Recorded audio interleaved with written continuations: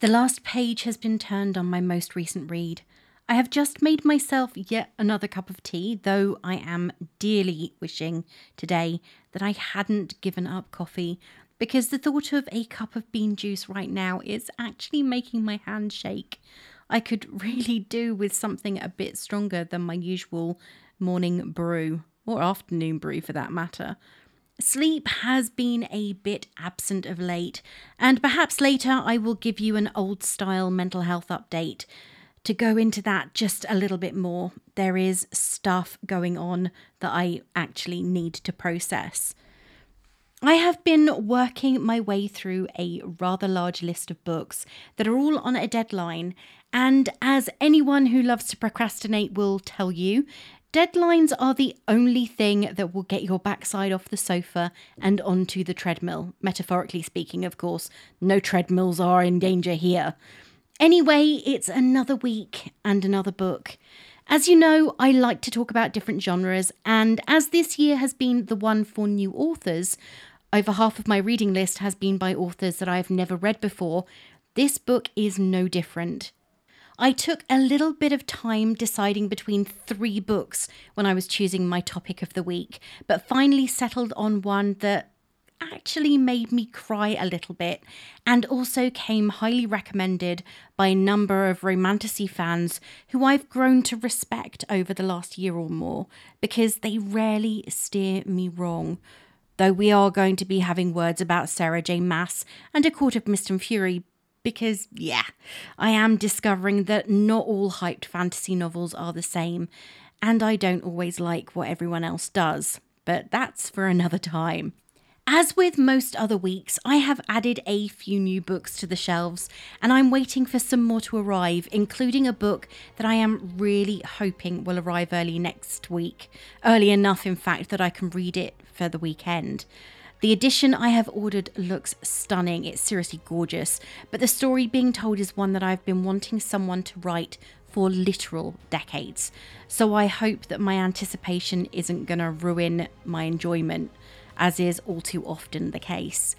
Anyway, let's talk about this week's book before I get distracted by other books that I haven't even picked up yet, because I still haven't mentioned what I'm going to talk about. And given the chance, I could talk about book buying and my book buying plans forever. So I must focus. Seriously, focus, Ray. Just like the last fantasy I talked about, Fourth Wing, this book has found a very loyal audience, especially on TikTok. In this enemies to lovers fantasy, our characters are fighting back against the gods and doing their best to stay out of the line of fire. As with so many of the more popular new books, I was a little late to the game with this one, but not so late that I missed the hype altogether. That said, it was far less in your face than others I could mention. So here I am, no spoilers, as opinion-filled as ever and ready to roll. All of which means it's time for the latest episode of Being Bookish. Join me today as we start a new job on the front line and risk our lives to get the truth of the God Wars to the ears of the people who aren't ready to hear it. Join me as I take on Divine Rivals by Rebecca Ross. I'm your host, Ray, self-confessed bookworm, introvert, hermit, long-term depression sufferer, and ex-coffee addict. Join me on my journey through my ever-growing to-be-read pile and enjoy the latest of my 100% spoiler-free book reviews.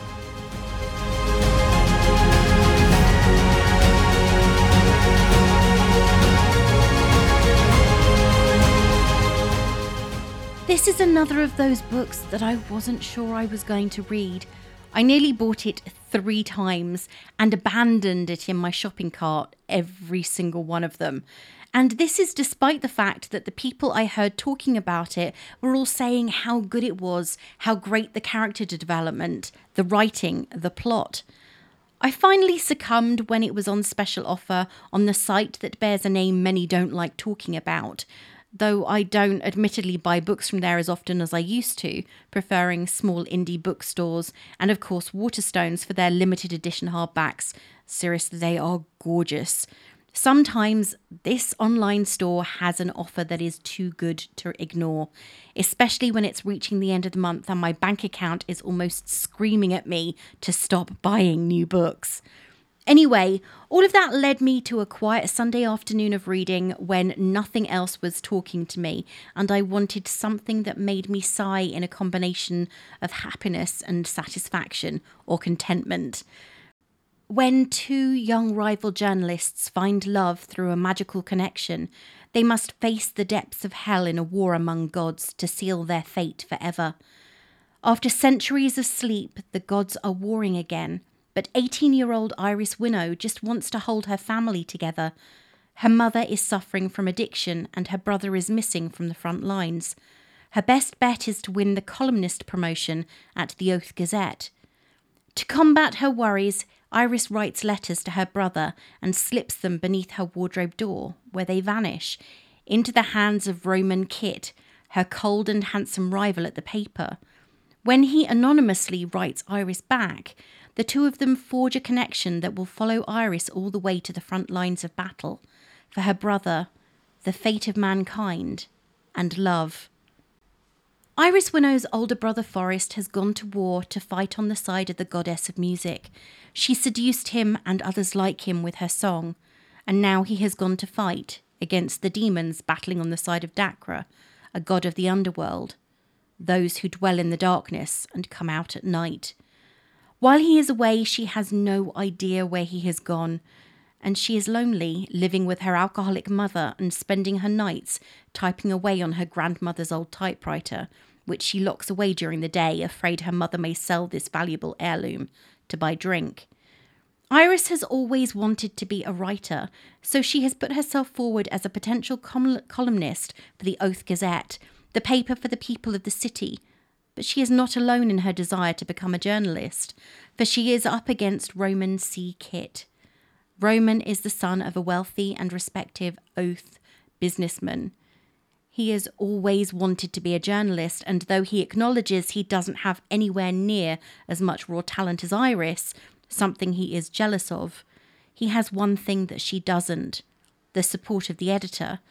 But he is living under a cloud of familial expectation, and both his parents are already planning his unwanted wedding to the daughter of a well-respected scientist who is creating weapons to use in a war that many deny is even happening.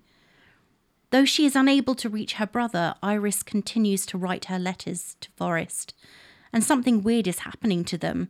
She writes them, and they disappear. But where they're going, she has no idea, until one day she gets a response from someone called Carver, who seems to understand the pain she is going through, and his letters offer her some modicum of comfort. Iris knows that as far as the job at the Oath Gazette is concerned, she is fighting a losing battle.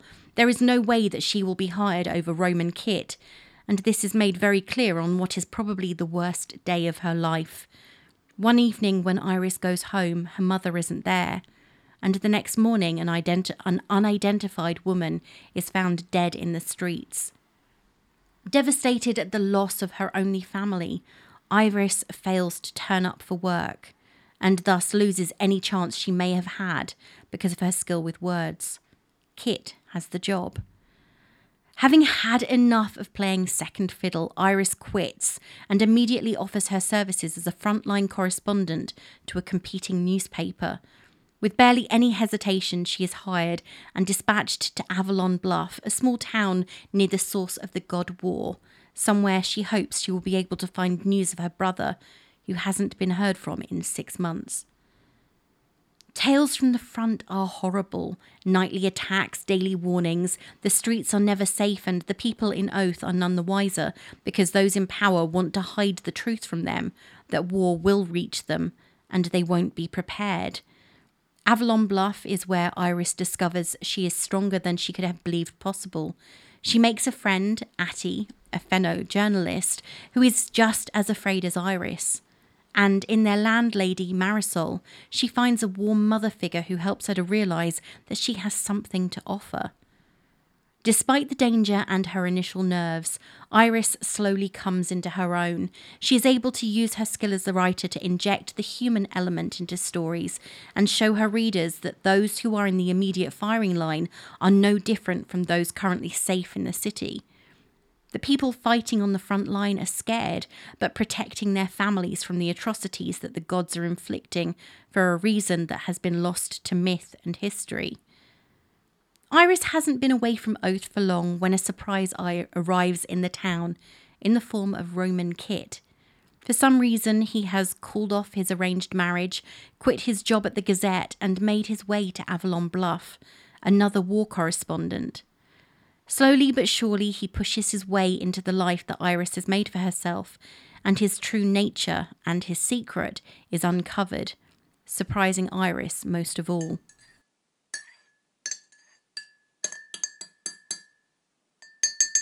This book, as with so many others that have reached the heights of hype on social media, has attracted incredibly positive and very negative reviews amongst readers and across multiple platforms. That's not exactly surprising. No two reviewers are the same, and that's never been more obvious than it is when I read through the opinions on sites like Goodreads. The more research I do for this section of the podcast, the more fascinating I find the way people express their views, especially of the more popular books that attract incredibly divisive perspectives. I should probably stress that whatever the outcome of my reading, I never let the opinion of others sway me. I may be a bit of a pushover in other aspects of my life, believe me, but my view of books is mine and mine alone. However, I find the reviews that others post to be interesting and varied. They really are. And that's far more obvious when it comes to books such as this one, that have been marketed in such a way that they are clearly intended to be popular with a specific section of the reading masses. As always, I like to provide a balanced perspective because I think that when it comes to deciding on a new book, having views from both ends, both good and bad, is important. I'm not saying that you should allow yourself to be swayed by the views of others, even me, because you are the person who is going to ultimately be doing the reading. But sometimes these views can help you determine whether now is the right time to be reading a book, especially if it contains anything that could be considered potentially triggering or is a sensitive subject. Renata gave this book just 1 star, and it appears that she really didn't enjoy it at all, judging from her review. She said, "The world building is so bad. At some point, the main male character says he loves summer because it's when baseball season is back. They use lifts and have electricity, but use typewriters. The war resembles the fighting strategies they use in World War I, and there's magic and gods. The romance is horrible. The dialogue is so cheesy and cringe. It does not even allow you to have some cozy fun read. It's just strange. Every single chapter sets something that brings you out of the story. I do not understand the hype. I think we need to start reading more to acclaim better books, because being over 25 and having this as a major literary favourite is just bad." This book came out towards the beginning of April, and since that point it's collected just over 18,000 ratings. In fact, it was 18,004 as I collated this today, and a little under 5,200 fully written reviews. The overall score for the book is 4.38 out of 5 on Goodreads, and 86% of the ratings are definitely on the more positive side, scoring 4 and 5 stars, including my own, though that may change at some point. With less than 1% of ratings being 1 star, there were only 55 readers who found any serious issue with the story. However, and this is what I do always find interesting when it comes to reading through the negative views of a book, a large number of these had the same issue. In the case of many books, the problem readers have are normally with the characterization, the repeated use of cliches in the genre, or the overall writing. With Divine Rivals, the most common complaint from those who didn't enjoy the book was with the world building, or rather, in this case, the lack of it, with the second most common problem for them as readers being the dialogue. Stunted narration and cheesy dialogue, really bland characters with an elaborate hidden identity romance, which was resolved really poorly. This book has scored very well with reviewers, and despite the fact that the book has been pretty hyped up on social media, the score hasn't suffered too badly. I know that I mentioned this when I reviewed Fourth Wing, but overhyped and popular novels can suffer from their popularity, attracting reviews and negative feedback from people who enjoy the process of hate reading. But everyone is entitled to an opinion and has a right to voice it in whatever method they choose. It's down to us as individuals to give them space in our heads or not. As I say every single week when it comes to opinions, whether it's for a book, a film, or a TV program, every view is personal to the individual who wrote it. So they are completely subjective. When it comes to picking a book for yourself, it's always worth looking at more than one review if you're not sure. Though, to be honest, I would ask a friend, and in fact, that's quite often what I do, because everyone's opinion is different and you're more likely to share views with a friend than you are with a complete stranger. Finding a 5-star review was really easy given how many people absolutely adored this book.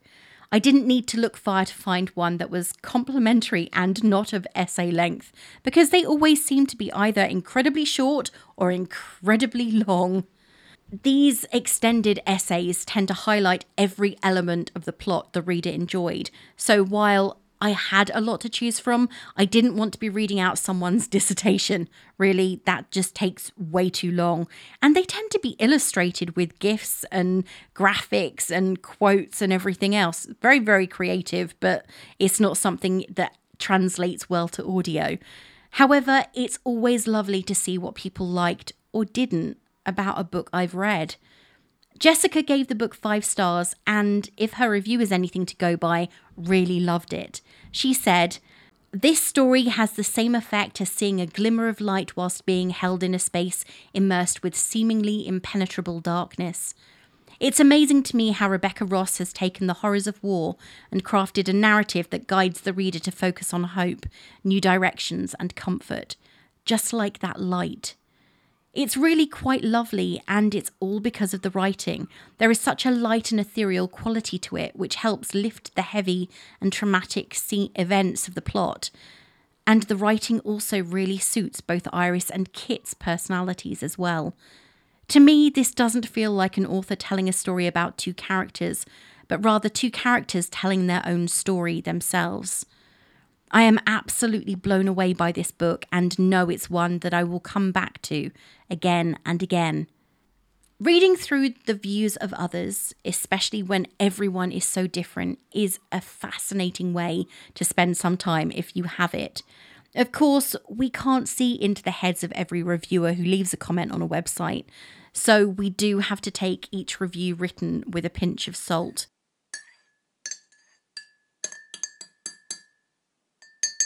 Anyway, now I've told you about other people's views, let's get down to it. Here are my thoughts on Divine Rivals by Rebecca Ross. Completely spoiler-free and, as always, 100% honest. Did I like the book? Last time I talked about a hyped-up fantasy, I mentioned how I usually stayed away from them. And then I went and proved myself a liar when I picked up Divine Rivals. What can I say? I had to find out for myself whether the positive reviews about this book were true or not. Ultimately, I did like this book. However, that's not to say that it wasn't without its faults. And to be honest, there are quite a few of them.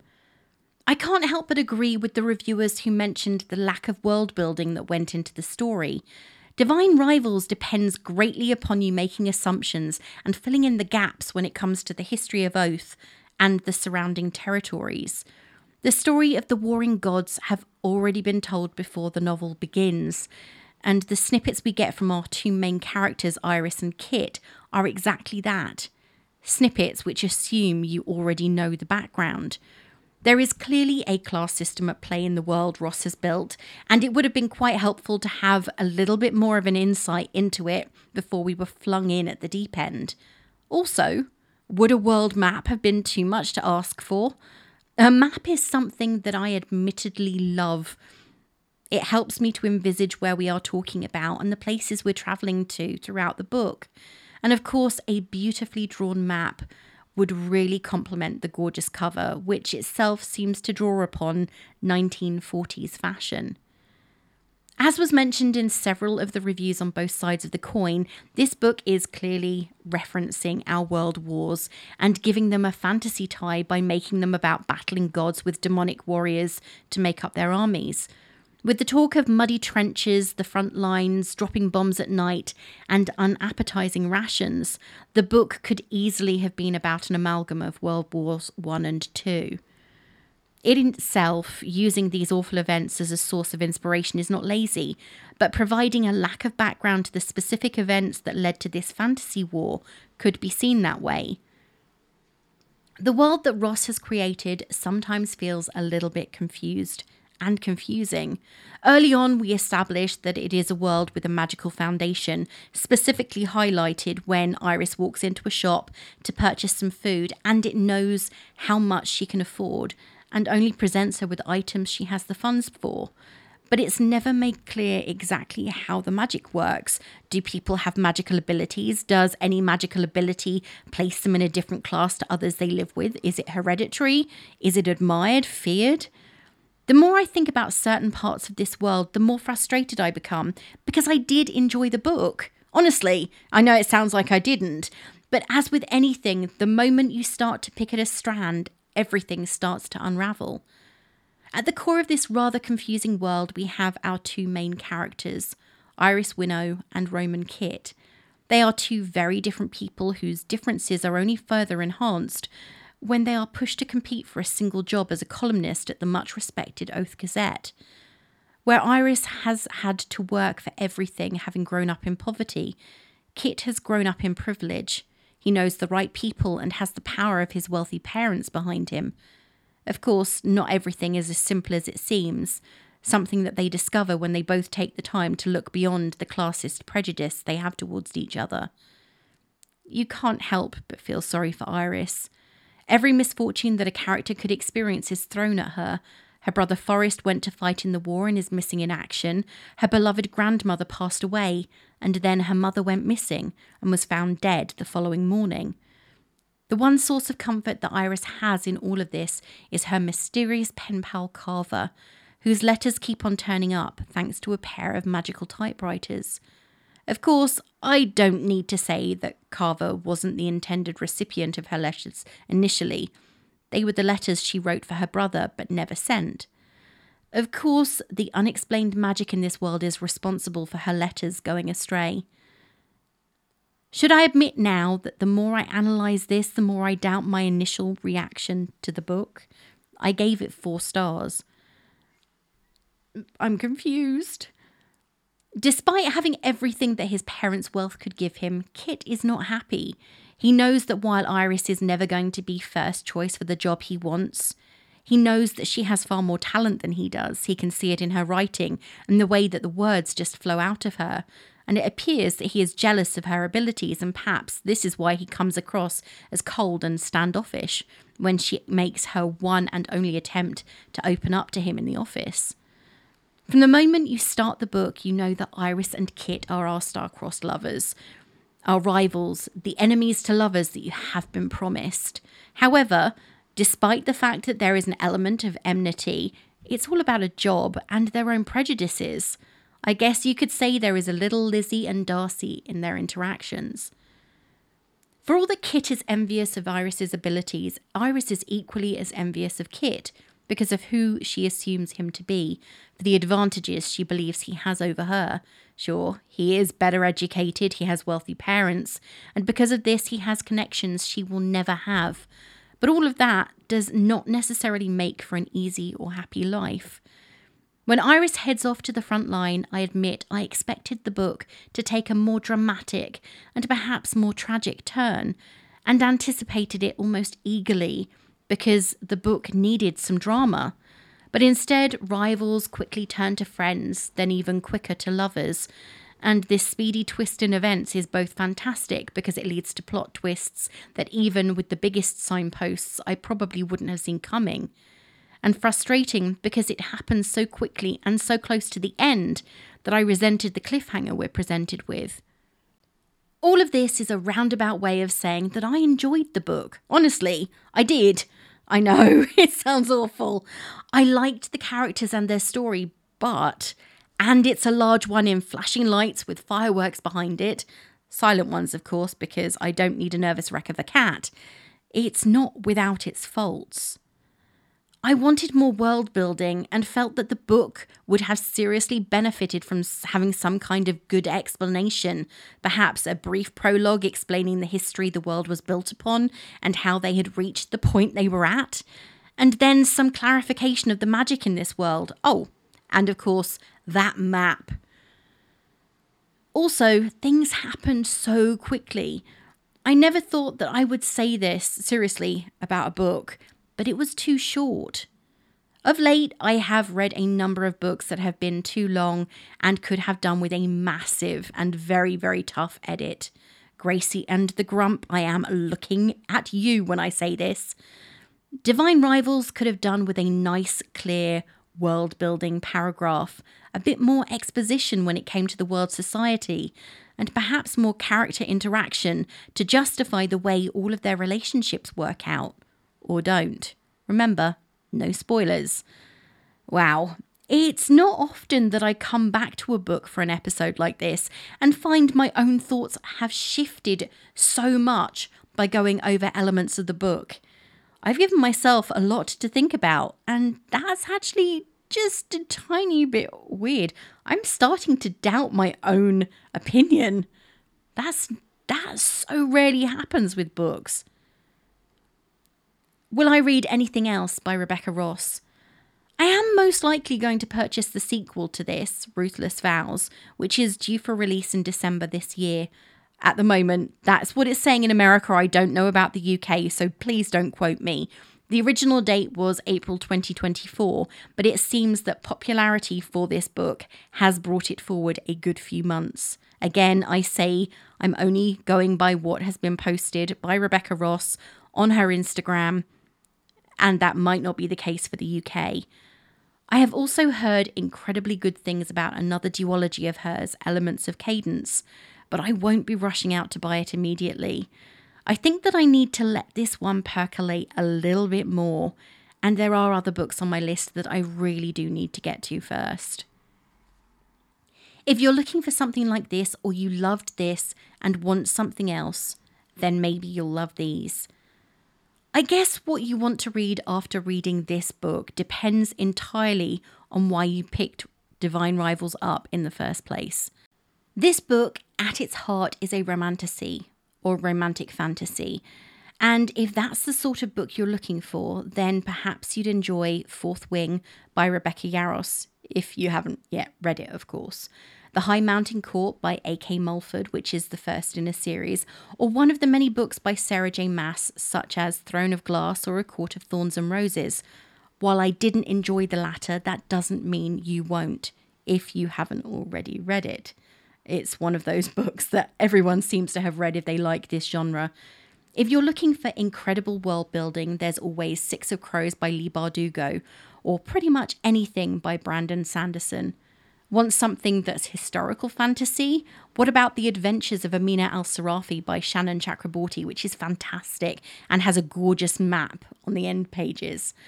And if you just want to be wowed by a story of a god war, then one of my favourites for 2023 and a book I have recommended to so many people is Godkiller by Hannah Kaner.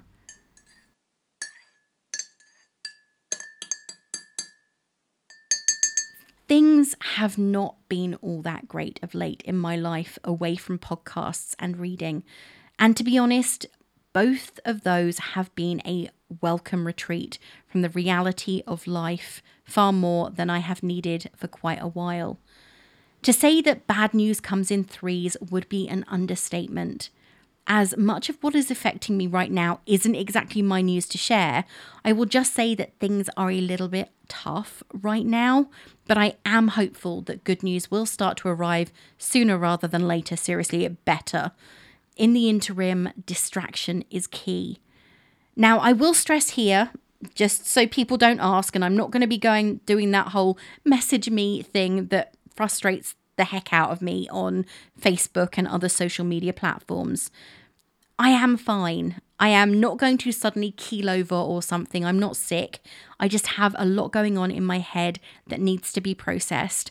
And as with anyone who experiences mental health issues, will tell you, it doesn't take much to crash down your house of cards when you're least expecting it. Right now, I am coping. Everyone in my life is coping, and I have some very good friends that I can talk with when I need to. However, if you do want to help me stay marginally distracted, you know where this is going, right? I am more than happy to receive more book recommendations. So if there's a book you've read that you think I'd love, or something you want to hear me talk about in my spoiler-free way, send those recommendations on over. I am always interested in being introduced to new books and new authors. You can send me an email at beingbookishpod@gmail.com or DM me on Twitter or Instagram, and I will be sure to check those recommendations out. Don't forget, if you want to hear about new releases and other books I've read and keep up with my reviews, you can sign up for my newsletter on my website, beingbookish.co.uk. Well, that's it for this week, and thank you for listening. If you like what you hear, please share it with your friends and family and post a star rating on Apple Podcasts, Spotify, or any of the other podcatchers where you listen. Seriously, that really does help far more than you realise. I am at being_bookish over on Twitter, Being Bookish Pod on Thread and Instagram, and Being Bookish Reviews on TikTok if you want to follow me on socials. You can also check out my lengthier written reviews and the podcast archive on my website, beingbookish.co.uk. This coming week is going to be a really busy one, as I will be chatting with two amazing authors from Orion for future episodes of the podcast. And I really do need to get some books off my outstanding TBR because it's getting ridiculous. So this is me saying farewell.